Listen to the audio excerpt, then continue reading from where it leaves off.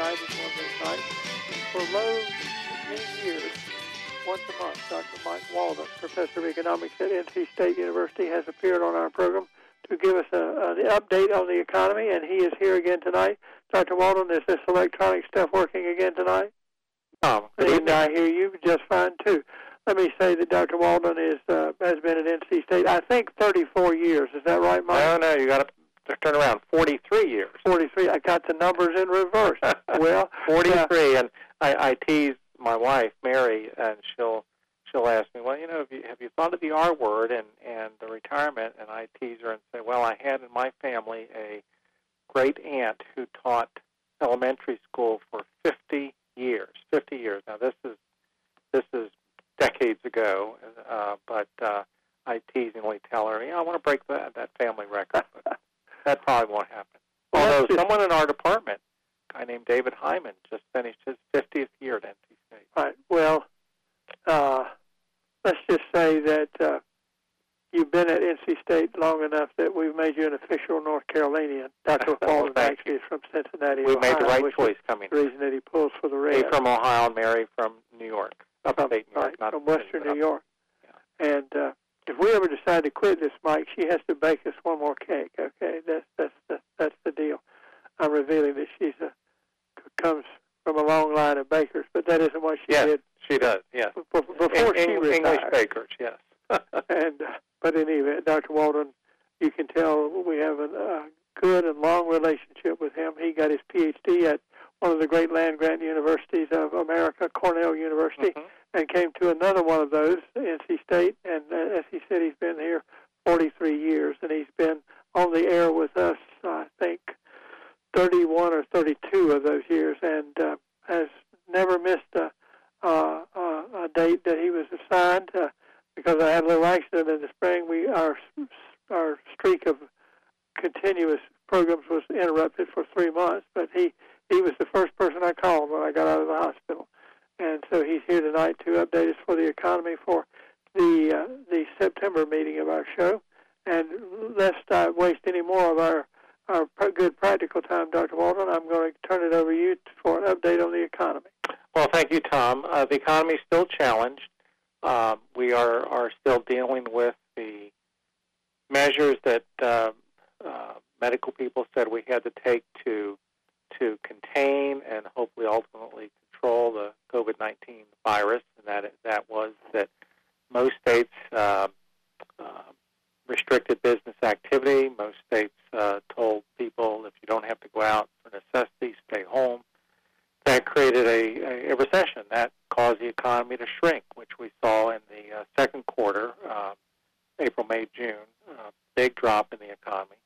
The good news is in the last, May, June, July, August, last 4 months, we've actually seen a turnaround, and we're about halfway back. And if you look at most of the economic metrics, most people focus on the job market. That's the easiest to understand. We're about halfway back.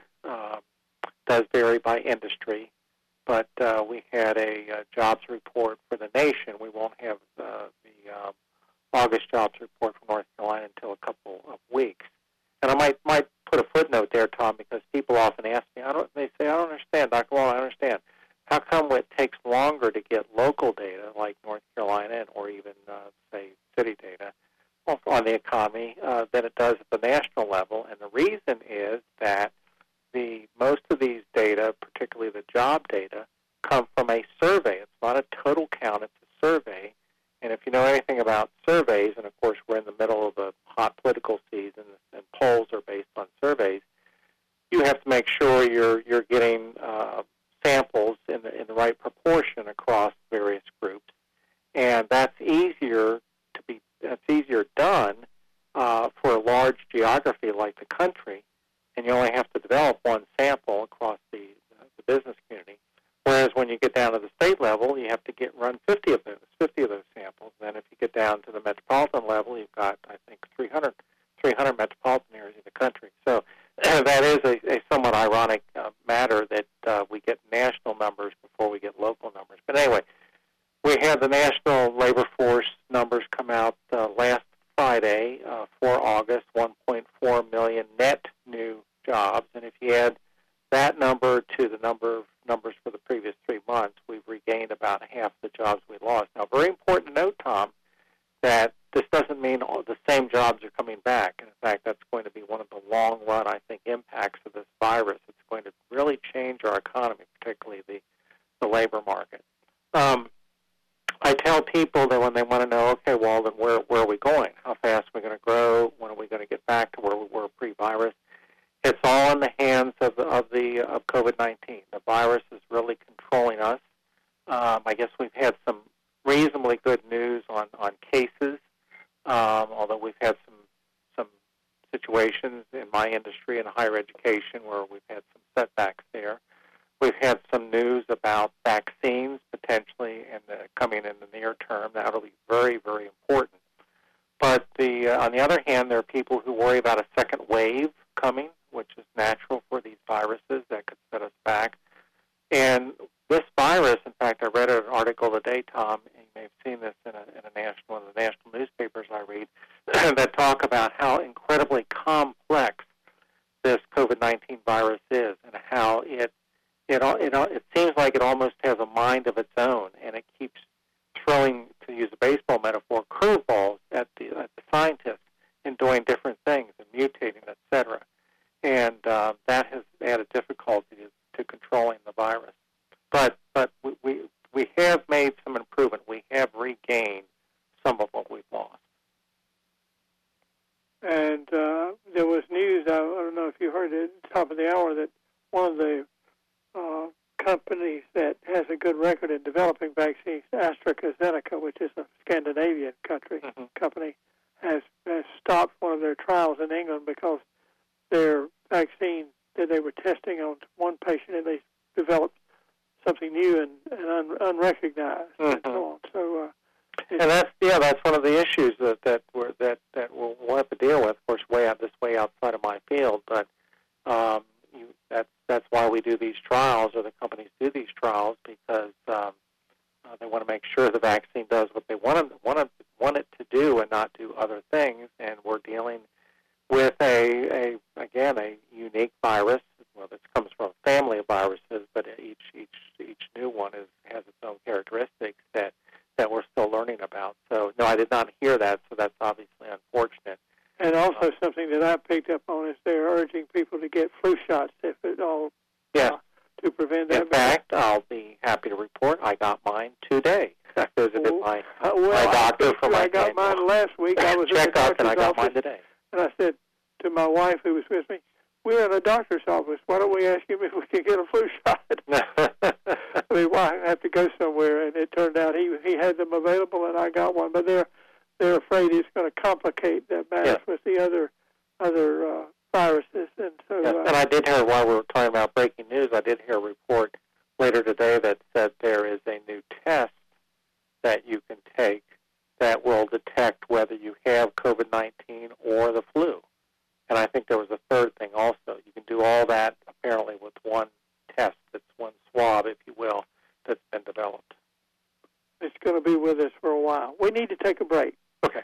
And I will admit, truth in broadcasting at this point, that Dr. Walden gives me a cheat sheet. He knows what we ought to be talking about, and he allows me to kibitz and ask a few questions here and there, and maybe gnaw at him a little bit. And but at the same time, he points us in the direction of questions that would be more fulfilling to you and be the right thing to be talking about.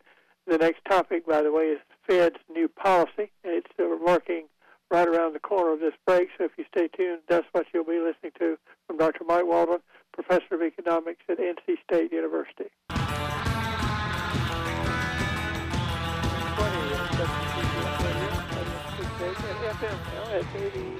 Let's see, I'm going to get it right. I got to get this numbers right. 98.5. I think that's right. Is that right, John? Did I get that right? Yeah, 98.5, Tom. Yep, okay. I can't read my own handwriting is what my problem is. And it usually befuddles me with regard to the topics that Dr. Walden is going to talk to us about. But I wrote this one down so well enough that I could read it. Dr. Mike Walden, are you ready to talk about the Fed's new policy? I am, Tom, but if you will indulge me just a minute, I think we've discussed these already, but, authors love to sell their own books.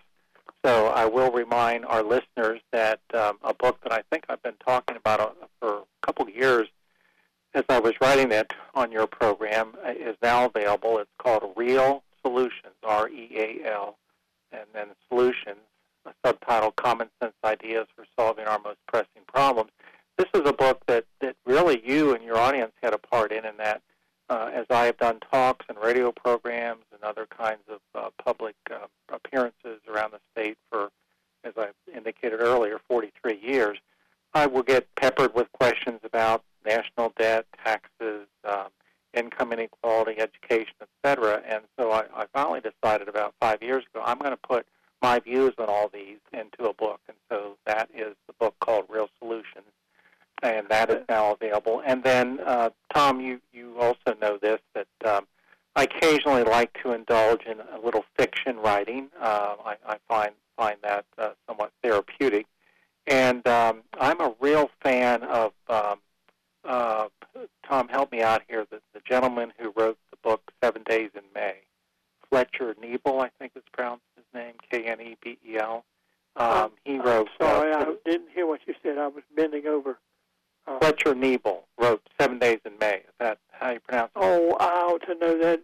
Yeah. Frederick Forsyth or somebody like that. I'm sorry? I was saying the only name that comes to me is Frederick Forsyth. No, I think it's Fletcher Nebel, Knebel. Anyway, he wrote the book 7 Days in May, which is a political thriller. I have penned a political thriller called Disunia, and that is also out and available. And both these books are available on Amazon and Barnes & Noble, etc. And Disunia is, I just had fun writing it. It sort of is taken from the headlines. It occurs in a future time, but sort of shows us where maybe we could go if different trends in our country go, and follows the trials and tribulations of three different groups of people in trying to make sense of all this. So those are my two latest literary efforts, and always like to, it's an occupational hazard if you're a writer, you want to plug your work. Well, let me say, while we're out in public here, you are entitled to one free book review.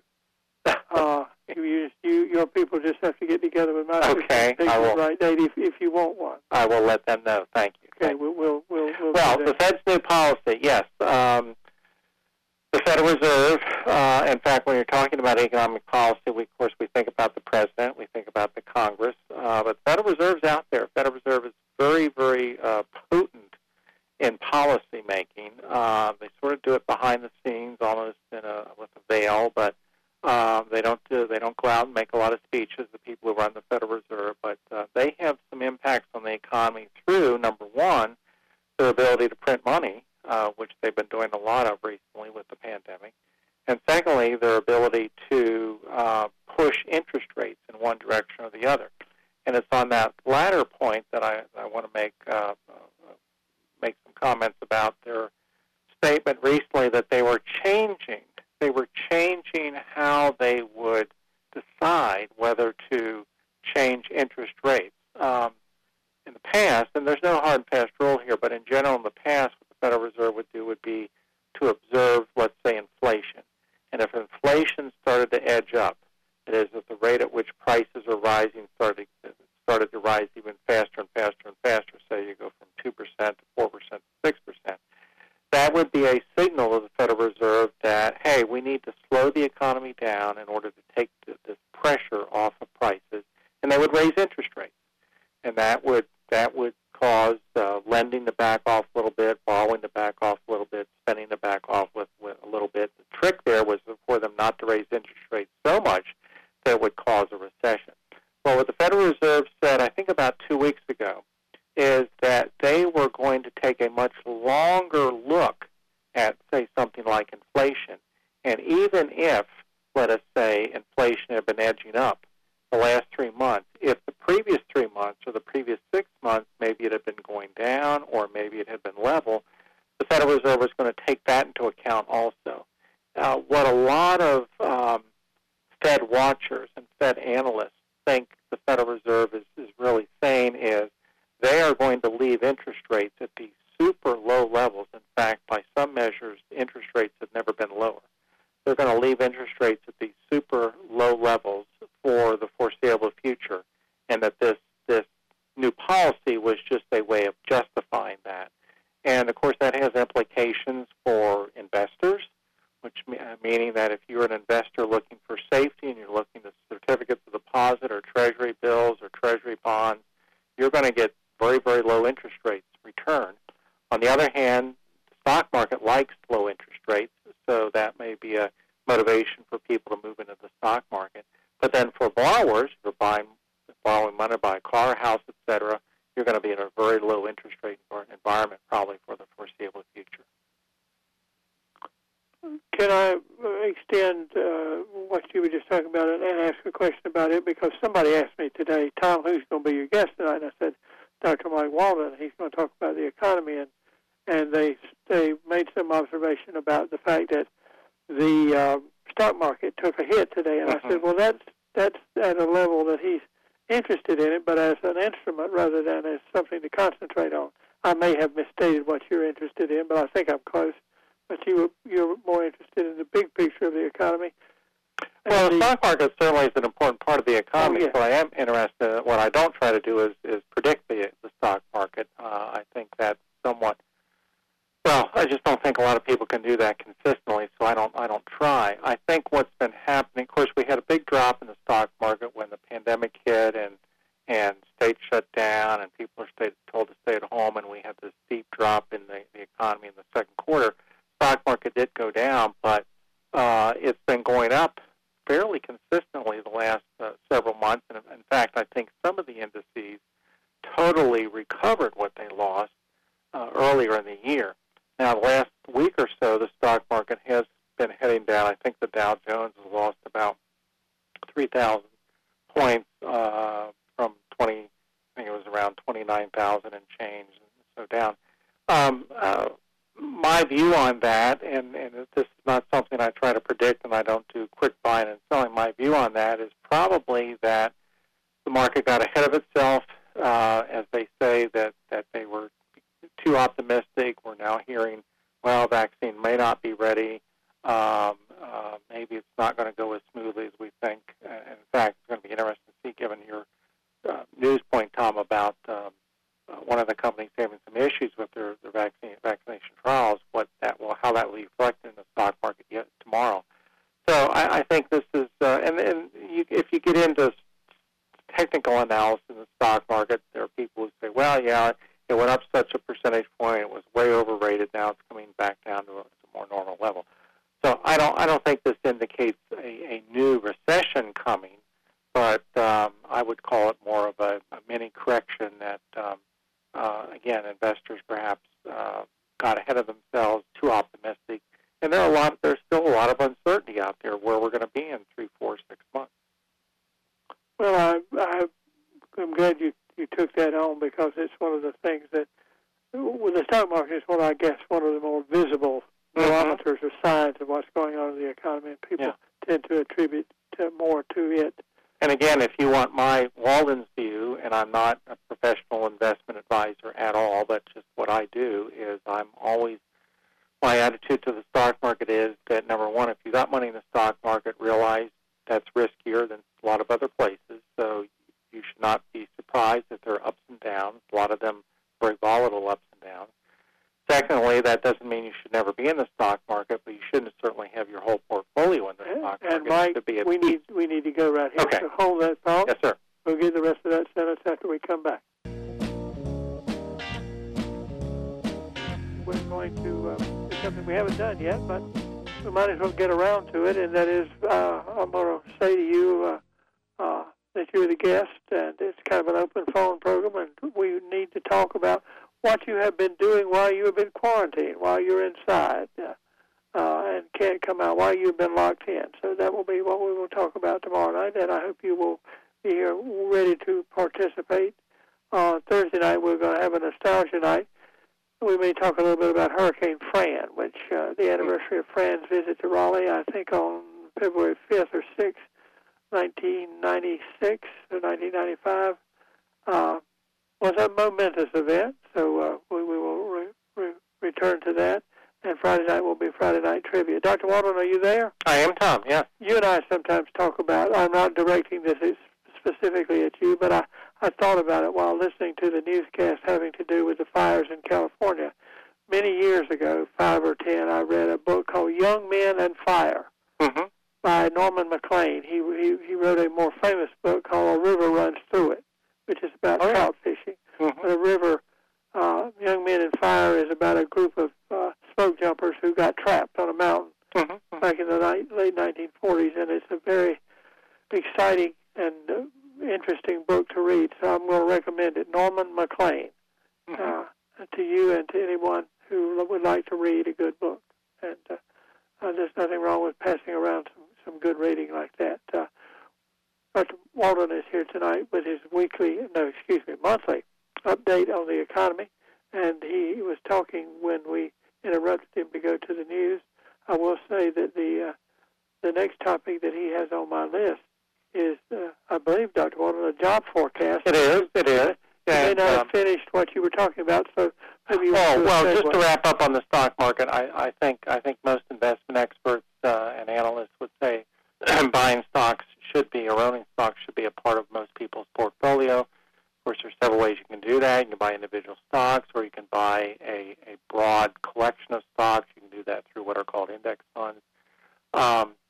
You probably do want to change your percentage of your investment you have in stocks as you age. Probably go down, because as you age, like I have, and you have, well, everyone's aging, but Tom, you and I are up there in that, I guess, last quarter part of our lives, if not less. You want to probably move more towards safety. Doesn't mean you want to sell all of your stocks, but you just don't have as much time to recover.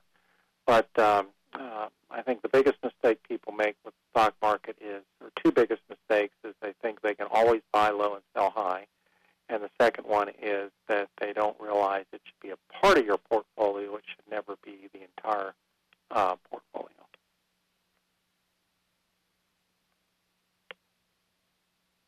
Tom? Yes, I'm sorry. I told John earlier I was having a little trouble with my phone tonight. But are you going to go on to job forecast? No, let's go on and talk about job forecast.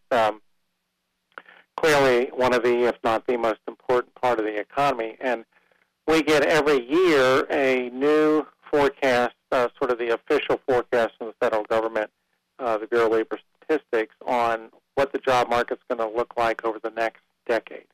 So we just had released late last week, I think, their latest version of that, which is the decade covering 2019 through 2029. For some reason, they define 10 years. They always take the last year of a decade. So 2019 and 2029. I'll say a couple things about, and interested listeners can go online and pull down all of the details, but I'll make a couple of major points. One is that the federal government is predicting job growth over the next decade. They're predicting, now we always have some jobs go away, new jobs come on. So whenever economists talk about job growth, we're talking about net. It is the number of jobs added versus the number of jobs lost. And the federal government is predicting over the next decade we will have a net gain of 6 million jobs. Now that sounds good, but if you look at it on a percentage basis, actually an annual percentage basis, it's very modest. It's less than a 0.5% gain in jobs each year. And to compare that forecast to the performance of the last decade, 2009 to 2019, we gained net jobs at a rate of 1.3% a year. So almost cutting that actually more than cutting that in half. And the report says two things are behind that. One, my generation, your generation, Tom, the baby boomers are fast retiring and getting out of the labor market, and that's a big generation. And we're not getting the inflow of new workers at the same pace because the birth rate has gone down so much. And then the last point I'll make is that you can go into this report and see at least what these forecasters think of in terms of where the biggest job gains are going to be. Should be no surprises here. Top of the list, healthcare industry. Second, energy. And the third, information technology. So those would be the top fields that they would argue that one might want to, someone's young and trying to decide on a career, those would be the top three fields in terms of job generation over the next decade. Dr. Mike Walden talking about the job forecast for the future and his assessment of the current state of the economy for this September 2020. Dr. Walden, I get to use a big word here. Now you want to talk about the psychological impact of the problems we're having with health in the United States. With the pandemic, yeah. Some people might say, well, wait a minute, Walden, you're an economist. Stay in your lane. Psychology is a whole other field, and I totally get that, totally respect that. I should say, though, that the economists have sort of gotten out of their lane over the last 20 or so years because there's a whole new field that didn't exist when I was going through my graduate program in the 70s, and that is the so-called behavioral economics, which is sort of a blend of psychology and economics. So anyway, but this pandemic, of course, is going to have long-lasting impacts. And one of the things that we, economists and others, can do is look back at previous instances of something traumatic happening in the economy. It could be another pandemic, and we've had several pandemics. You and I, Tom, I mentioned this last time I was on, we lived through one called the Asian flu, 1957 to 58, which killed just short of 120,000 Americans, and we had less than half the population as we do now. So that was nothing to overlook. But pandemics would be one. Financial collapse, as we went through with the Great Recession, would be another. And the point here is that once things return to normal, so-called normal in quotes, do people forget what they went through? And the obvious answer, I think, is no, they don't.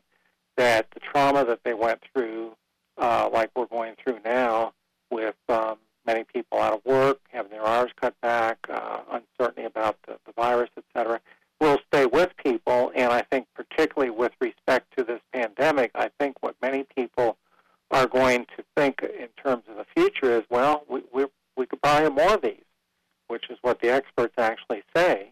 And if that's the case, if enough people think that and believe that, it probably is going to affect their economic behavior. And specifically, if you think the future is not going to be as good as you may have thought it before the pandemic, that may change a lot of things you do, like investing, like taking risks, like maybe opening a small business. And collectively, what economists think that means is the economy will not grow as fast, even after the pandemic has been banished, because in the back of many people's minds is this fear that we could have another pandemic and go through all of this again. So this pandemic is going to have long, long-lasting effects in addition to those, Tom, we've talked about before, like on the job market, and maybe we'll get to tonight, like where people live. Psychological impact of the pandemic. Dr. Mike Walden, Professor of Economics at NC State University. We have one more segment to our program, and we'll come back and deal with it. Dr. Walden, I was thinking you were making little bulbs go off in my head that things like the pandemic come along when we think we've solved all or most of those problems, rather like an anniversary that we have coming up in just a couple of days did that. The world had seemed to settle in back in the early part of the aughts, the 2000s, when we had 9/11. We were just about to have another anniversary there, and it's been sneaking up on me, and I didn't realize it. So it does have a psychological impact. I think it makes you... I think a lot of people now talk about that in terms of where were you when you heard about the Twin Towers being hit, and I can... And you're wary. You don't know exactly what's out there, but you know there is something out there that we maybe can't be sure of things. Right. But I'm going to have to get out of the psychology business, just like you said, along the way. We're going to take a break, and when we come back, and we'll talk some more economics on WPTF. September the 8th, 2020, and Dr. Mike Walden, our resident economist from NC State. He visits us once a month, usually about the middle of the month. This is about as early is he's going to come, and we sort of move him across the month. He doesn't have an official day, although it's usually early in the week. But tonight he's been talking about a number of issues. Dr. Walden, again, I'm down to where I can't read my handwriting, but I do know that you said the letter K plays a part in the next part of our economic explanation. Yes. We talked, Tom, some time back about the various forms that an economic recovery, in this case from the pandemic-inspired recession, could take. The one that we'd like the most is called a V-shape, where we have a sharp down but a sharp up. Another is a W-shape, where we go down, we come up, but then we go down again. That is a double-dip recession, maybe a double-dip virus. U-shaped is we go down slowly, we come out very slowly. This is called a K-shaped, and it has to do with who gets to benefit from the economic recovery. And the theory is that if there's a group of people who didn't have their jobs as adversely impacted by the virus, versus another group who had more of an impact for their jobs from the virus, then you could get a different kind of recovery based on which group you were in. And the concern right now is that people who are in professional jobs, for example, higher income jobs, who do a lot of work on the computer, can have taken advantage of remote working. I'm doing that, and have not had their income as adversely impacted by the virus, versus people who are engaged in jobs where they have to be at a certain place. If you work in a restaurant, if you work in a retail store, if you work in construction, you can't mail it in. You can't remotely send it in, because you have to actually be there to perform the task. Well, those people probably have been hit harder, because a lot of those businesses, at least early on, were shut down. If they've come back slowly. So they probably haven't recovered as fast as those in the other group. And in fact, many of them have maybe not recovered at all. Maybe, and actually gone the other way. They've gone down. So that would be the lower part of the K. And obviously, if this does happen, that would hurt. That would expand income inequality, because what you're having that K-shaped recovery imply is higher income people who are more apt to be able to continue working through remote access are going up. Their standard of living is going up. Their income is going up. Other people who don't have those kinds of jobs, usually they're related to education, who are hardworking, yet they're in jobs that require a lot of personal contact, and that's been restricted. They may actually have seen their incomes go down. And so you're getting this different situation based on which group you're in. So that is something to watch as we go along, and obviously something to worry about. Sounds like it's going to be difficult to answer that question, if not impossible. That is being asked of when will we return to normal? There may not be a normal anymore. Well, I think there'll be a new normal. I think that we talked earlier in previous programs. I think this virus is going to change the job market dramatically. Their trends were already there, but more technology, fewer people, more remote working, less in-person working. A lot of people will still shy away from activities that get you close to other people. That's going to affect jobs. So, yeah, this virus is, after it's long gone as a medical issue, will still be staying with us as an economic issue. We've got about 3 or 4 minutes left, Mike. Is there anything else that you want to talk about? Well, I was going to mention a notion I have called the new farm lifestyle, and this really has to do with the fact that I do think there are a lot of people who are going to reassess where they live post-pandemic.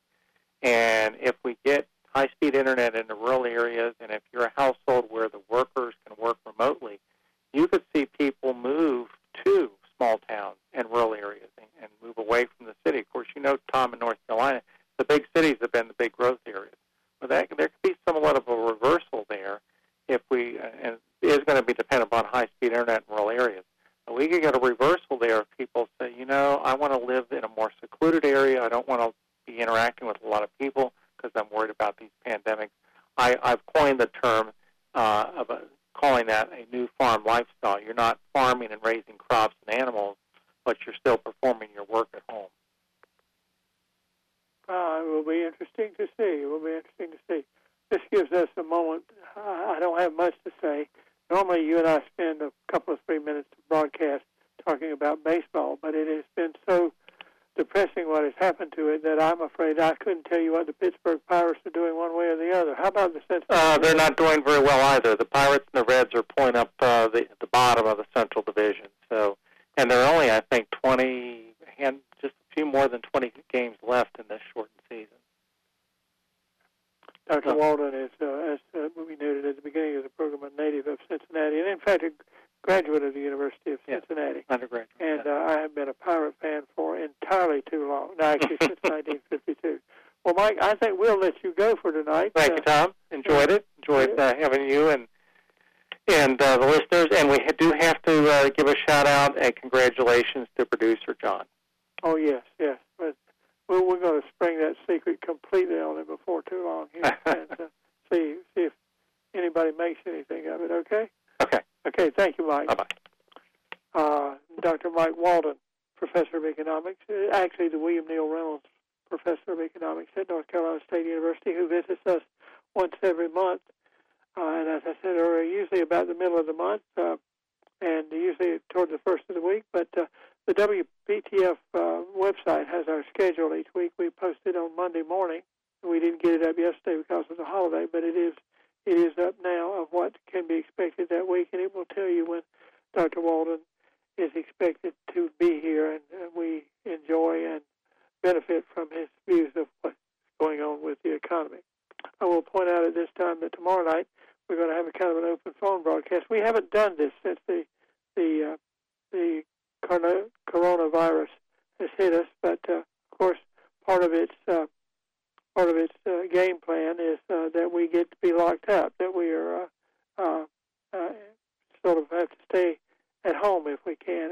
And I thought we would have a discussion where I would invite you in and say, I need to talk to you, and what I need to talk to you about is what you've been doing while you were at home. Now I got locked up early because I was in an accident and got to be in a recovery center for some time where I was locked up, double locked up.